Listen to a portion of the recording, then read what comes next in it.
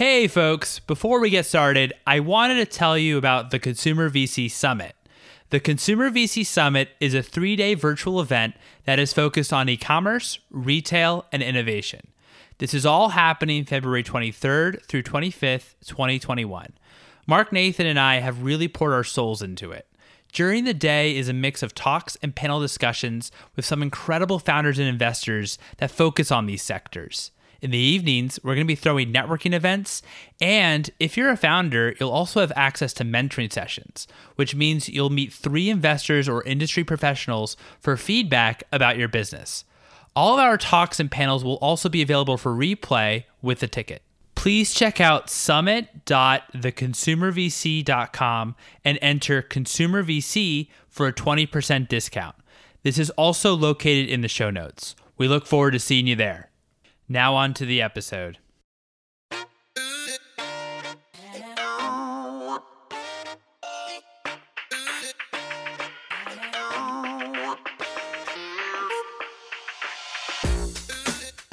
Hello, and welcome to the Consumer VC. I'm your host, Mike Gelb, and on this show, we talk about the world of venture capital and consumer-facing startups. Over the holidays, we're going to be releasing highlights from past episodes from this year every morning of Hanukkah and each day during the 12 days of Christmas. If you're a founder or investor and looking to meet more folks in the ecosystem, each week I host a networking event on my Upstream channel. The link is in the show notes to join on mobile. Looking forward to seeing you there. I'm excited to share highlights from my conversation with Mike Duda, founder and one of the managing partners at Bullish. Bullish is a pre-seed fund and creative agency investing in early-stage consumer companies. Some of their investments include Warby Parker, Peloton, Casper, and Birchbox. Without further ado, here's Mike. So what qualities do you look for in founders, and if you could talk a little bit about your due diligence process? Sure. So first thing, we're B2C investors. We only invest in consumer propositions, period, US based. I think we've grown to the point that we will do things now pre-seed. We invest at the pre-seed, seed, and we'll do a follow-on to Series A. We're the $250,000 check writers that nothing can be too early. And from a diligence process, I'll say a couple fancy steps, and then the punchline of the joke is probably what everyone else says. But one of the things we look at is there an advocacy deficiency in this category. There's something like 220 or 230 different consumer categories out there. Literally, toilet paper is a category. Paper towels is a category. So when we see something, is there something that just kind of stayed in old and meh about it? I think Mavron and Jason says it's, NPS deficiencies, which I think is well said. 2, is there a journey deficiency? Why are we buying things a certain way? Like, why are razors locked up behind something in a Walgreens or CVS? Why do we have to go in front of some fat guy in a mattress store and with my wife in an island of these things and just lay down, which is not the way it is? Why do I have to go to the gym? Why can't fitness be brought into my home? 3, is there some sort of service opportunity? Is there a gap between the brand and the consumer that can be closed by operationalizing with more empathy?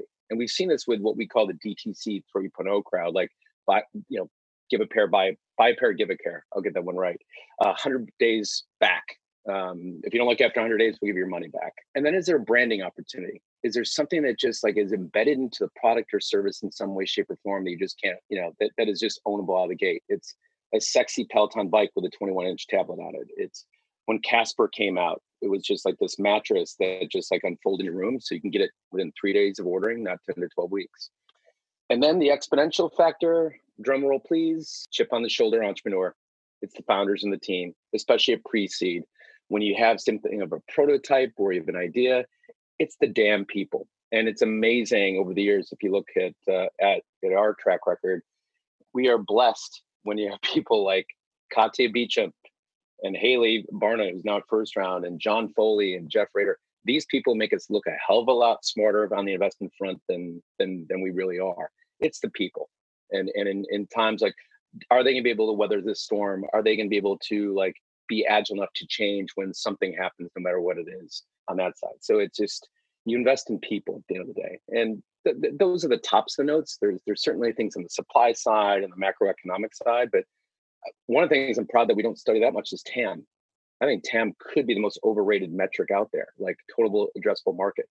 What was the TAM that Peloton was going after? They're going after this dorky company in Utah that sold these 1980 looking stationary bikes, of which 1.7 million were sold each year, and they sat in basements. They weren't cool. Peloton has disrupted consumer fitness, period.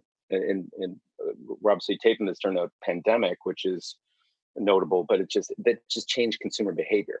And when things can change consumer behavior, we get excited. So we think TAM could be too limiting, although it's always wonderful to start off any presentation, as we see at Y Combinator. We are addressing a 3 trillion gazillion billion market. And if we get 1%, oh, Jesus, disruptive consumer just can change consumer behavior, much of that. So that I wanted to stress one of the things that we don't take as seriously, although we'll say like how high is up at the same time. That's really interesting to hear, because some of the other investors that came on talk about how the market slide is certainly one of the slides that they most pay attention to. Yeah, and listen, the mistakes we've made over the years, I should really say that I've made over the years. When we were first getting involved, I was trying to act like what a real VC would, and which is hilarious because I'm not intellectually gifted, among other things. But the people I credit the most to, if it weren't for first round capital, we wouldn't be where we are today. And so many people were generous. Like in the advertising business, it's cutthroat. For one company to win, everyone else must fail. In the VC landscape done well, it's like you have club deals where people surround the founding team, and how can we be helpful to build your company, wherever that is. And the generosity of first round capital, and I literally get teary eyed when I talk about it. They were doing this thing called office hours. And it was like, we're talking about 10, 11 years ago. And that was when it was a thing, and then everyone else ripped it off. And I think we're ripping that off now too. And I went to this bar, Live Bait in New York, and you got 10 minutes. And I was there, and I'm at the time in my mid-30s. I'm dressed up. I'm clearly like this dorky white guy, and I see all these 20-somethings who hadn't shaved for 3 days, like Google engineers, and they were like all excited. I'm like, oh my God, I'm like, what the hell am I doing? And then I remember Brent Burson, who was an intern at the time, came up and said, okay, you're number 44. You're going to be with Josh Koppelman. And I remember I spent 10 minutes with Josh Koppelman and went through this idea of like this investing thing that would do consumer VC, but do marketing. And after 10 minutes, he gave me his card. He's like, I think you have a good idea. Let me know if I could be helpful. I walked out, and it was like, if you cue Dumb and Dumber, Jim Carrey, it was like, I called my wife and he said, he's saying I got a chance. Like he didn't call me a fucking moron or anything like that, which was liberating. And I remember then there was a big article written in Business Week by Spencer Ante about first round, which was democratizing seed stage investing. And this is, again, 10, 11 years ago. And they were holding office hours in San Francisco. And I remember taking a day off of work, flying in the back seat in the middle, which I wasn't as used to back given my position was, and attending a 10-minute session at first round in San Francisco. And when I walked in, I remember leaving at 6 a.m, landed at 9:30. I think it started at noon, so I kind of hung out. I walked in, it was like the land of broken toys.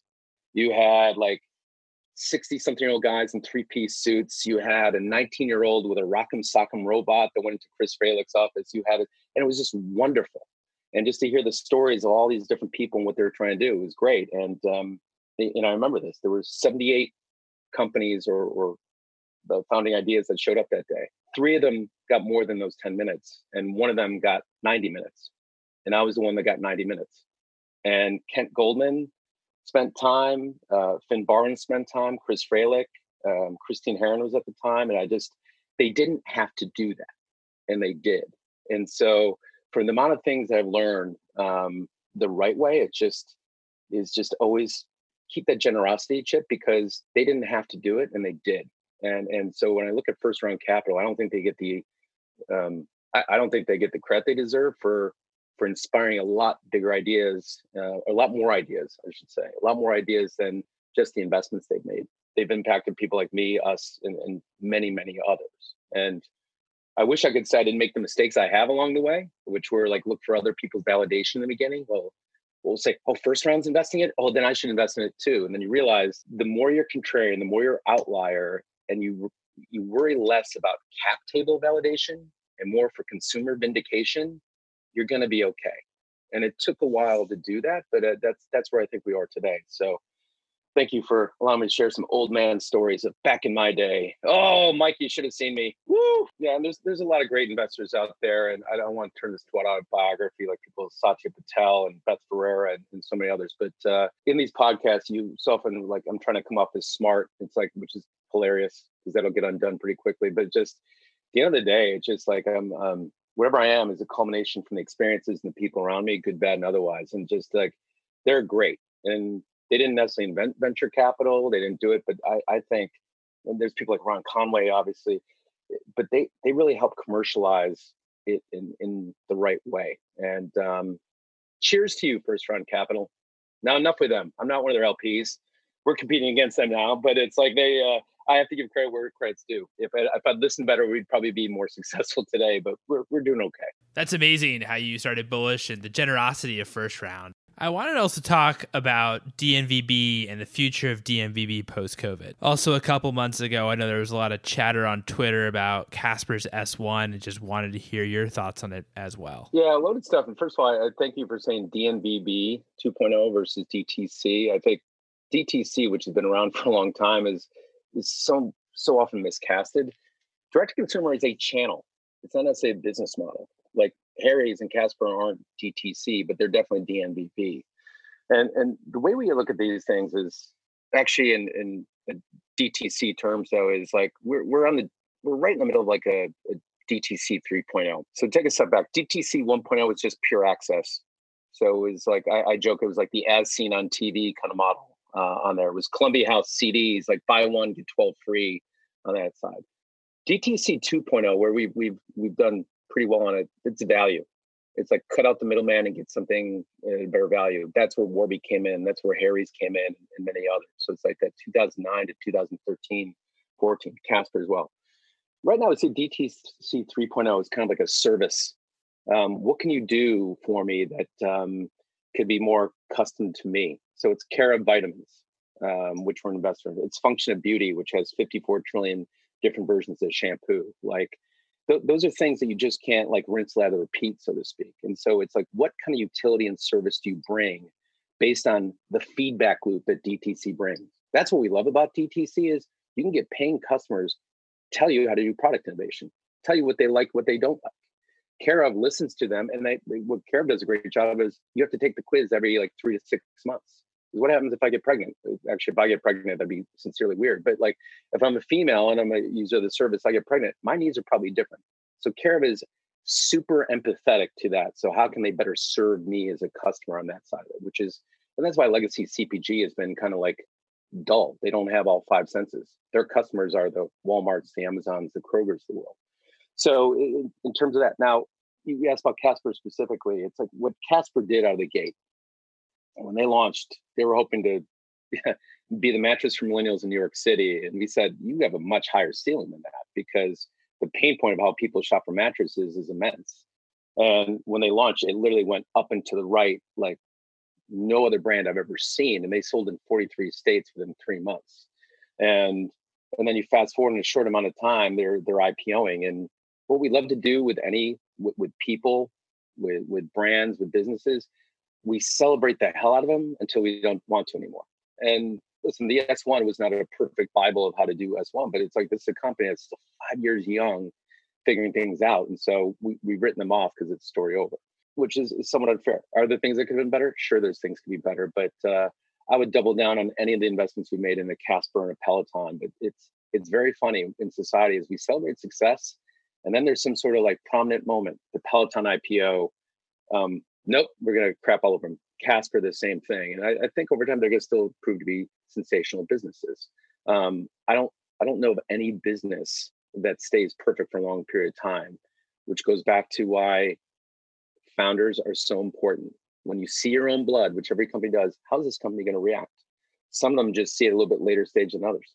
But I don't know if that answers your question, but it's like our take on it from how we're looking at DTC and DNVB, which is we love the DNVB thing, but DTC is in a 3.0 status right now. Thanks for that. Since the DTC channel has become so expensive, brands are looking to go offline into proper retail.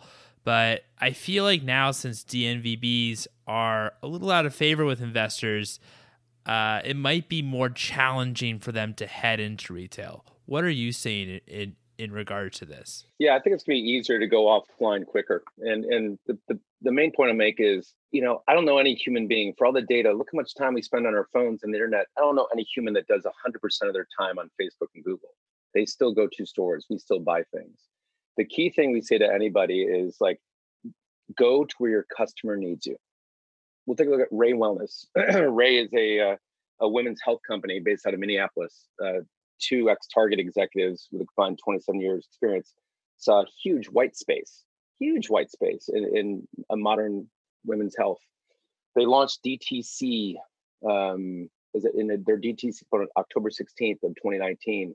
They then were able to get into about 2,000 Target stores 3.5, 4 months later. That was always kind of part of the plan because, vitamins and supplements are things that we need at different times. So if you want to go online and research, great, we're there, but we're also available in Target because those first 3 months DTC validated who we thought our customer would be and consumer, and she shops a lot at Target, and that's why they're doing well. So there seems to be, we love black and white answers, like it's either an or, but the watershed moment in 2015 when Harry's went into Target, which was a brilliant move for them. That just showed it wasn't an either or. It's like you're all e-commerce or not.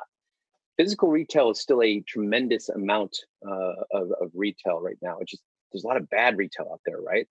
But I don't know if the world needs a direct consumer like Visine company on that. So it's to go where your consumer needs you. To the point earlier, like I think Mavron has spoken a lot about this. We've studied quite a bit. There's a lot of companies that get stuck in the 20 to 50 million, usually like closer to 35, 40 million, where if you're only DTC, just CAC unfortunately scales as companies do. You just don't see it go down. And so human beings like go with physical. So you have to do either provide more services or different products, but you got to go to where your customer needs you. And being rigid about channel can be not the smartest thing in the world, in our opinion. But again, there's always outliers. There's always different elements of it. But that's why we like the DNVB spirit, is that you have feedback loops at DTC, but go into retail where you need you. Because guess what? There's people in Syracuse, New York that may not, shop the same way that New York and San Francisco people do. They will go to Target, and it's like packaging, and that final 8 feet is where the marketing and discovery is made on that, and that's great. So it's just we look at the holistic side of the equation versus either or. I think to your point, what you made is there's a lot of investors that seem scared right now of consumer. Last I checked, consumer is 68% of a $22 trillion GDP. We're getting whimsical. We're changing loyalties all the time. So as much as SaaS has excellent multiples on that stuff, what we know is consumer, what we love is consumer. There's still a lot of money made in consumer. So I guess our existence is starting to make us more contrarian by the day. But there's a lot of plays to be made in consumer. Well, if others think that investing in consumer is contrarian, then hey, that's an opportunity. How do you think about Gen Z and millennials' needs from brands? I'm glad that we were including Gen Z because for a while, like millennials, like everything was millennials like experiences, millennials like this. Well, it's like Gen X and other people like cool shit too and all that. So we look at things less as a psychographic or an age, but we look at like, who are we for?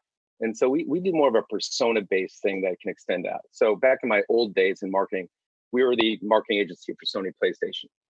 So our target audience wasn't a Gen X, whatever. Our target audience was a made-up 19-year-old who went to college and had a pretty good GPA and then went back home with all these other things.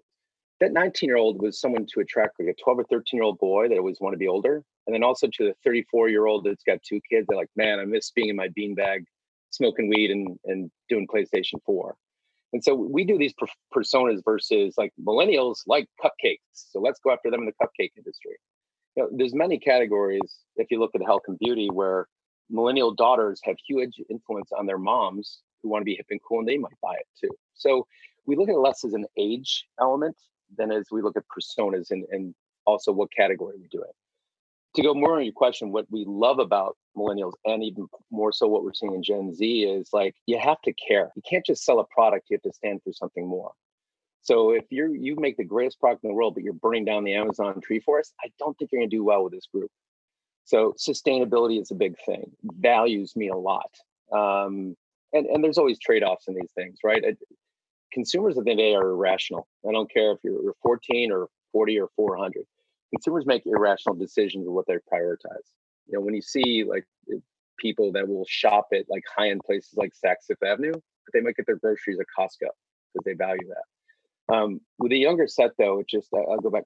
Values mean a lot. Sustainability means a lot. It's got to matter. And we're seeing some things in the late stage millennials and I think early stage Gen Z that kind of mimics a little bit of the 60s like flower child in some degree, like this very caring, not as outwardly rebellious back then, but it's just like they're going to want things in their terms and their way, and not from a not from an evil perspective, but Gen Z especially is a little bit more sober. They've seen a financial crisis, or they've seen their parents grow up in one. They've also, the generation behind them, the glass generation, when they were 1 or 2 years old, was like skipping things on an iPhone, like one of my kids is doing. So we're seeing a lot of interesting cultural elements of it, but in terms of investing in consumer, we don't invest in something because it's solely X, Y, and Z on that. Now, with everything I say, when I say contrarian, sometimes I'm even self-contrarian. We did invest in a company. It's still pre-launch that is going after Gen Z, and TikTok is going to be the main distribution channel. And it's in health and beauty. That's an interesting one. Can you give like an example of a competitive advantage that modern brands might have when there might not be a technical innovation in the product, and how they were able to be successful? Actions speak louder than words. Generous brands that actually do it and not just say it win. I love marketing and advertising, but part of why people hate marketing advertising people and put us right up there with like politicians and used car salesmen is just like, well, you lie to us to get us to buy things. And because in many ways it's easier to do marketing and advertising than to change the product. Back in the day, we did marketing and advertising for General Motors cars when they weren't that good. And it's like, okay, what can we sell here on that side? Early stage companies have the ability to do great acts of behavior. And we're seeing some of that in pandemic times, but it's whether it's buy a pair, give a pair, or just do right by. I think the most seminal example that I saw early on is what Warby Parker did. Warby Parker ran advertising and they were crushed by the volumes coming out. And there was like a 3 or 4 month wait time in many cases. They basically shut off advertising, turned it to customer service. And customer service, which is something deemed as an expense or something cast aside by big companies, they basically leveled with the consumer and saying like, hey, we didn't do this right, but we're going to keep you up to speed. And just, wow, I'm having a dialogue. And not that I want to have like a relationship and be friends with a lot of brands, but modern brands like act the part of like, hey, it's fair. It's like, this isn't right. We're going to do something about it, versus like making it like some sort of obstacle course to get a refund back or anything. And so I think before, whereas the brands and corporations kind of held the power, it's I hate to say the consumers control it, so trite, but that's literally what's going on now. So the great brands just do the right thing, and they're not perfect, but they're meant to be imperfect. And that's why we think customer service is a huge asset, in many ways more important than marketing and advertising, especially early on. And that doesn't mean those things always scale. Bill Gurley had some great thoughts on that, but it's just, early stage, if you do right by people will keep coming back. I think those are some great points. Wondering what advice you have for founders that are located in secondary and tertiary markets and folks who don't have a VC network. Oh, we love those people. Peloton did not have a VC network. Peloton didn't get investment from VCs because they did like a PPM. They didn't do the beautiful PowerPoint deck.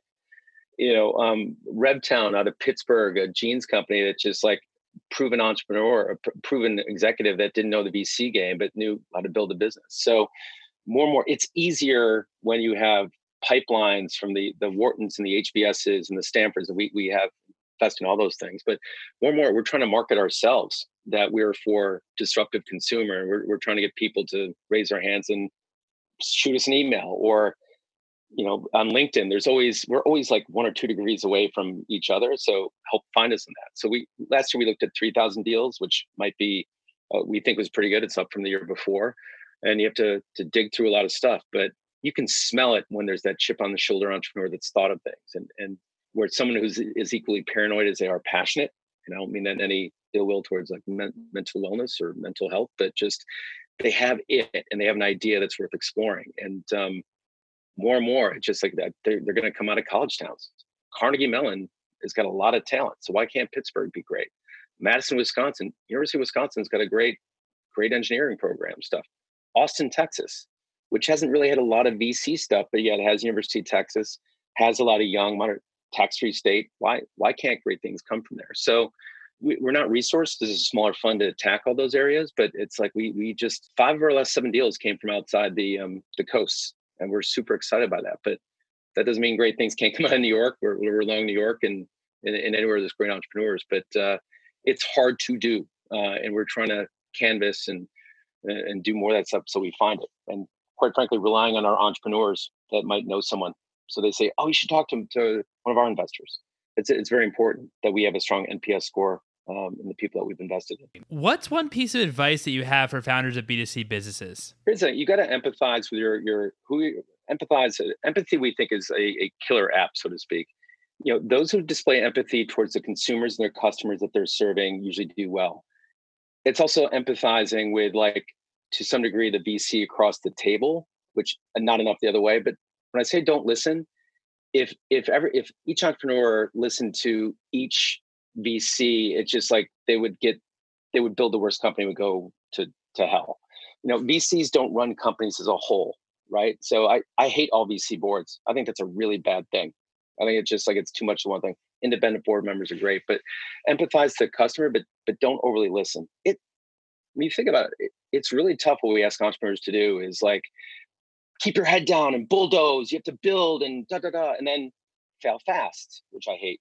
Listen, pivot, make sure you're listening to that. It's like, how do you do both things in one human being? Like, we're literally asking people to be a business version of bipolar, and that is completely unfair.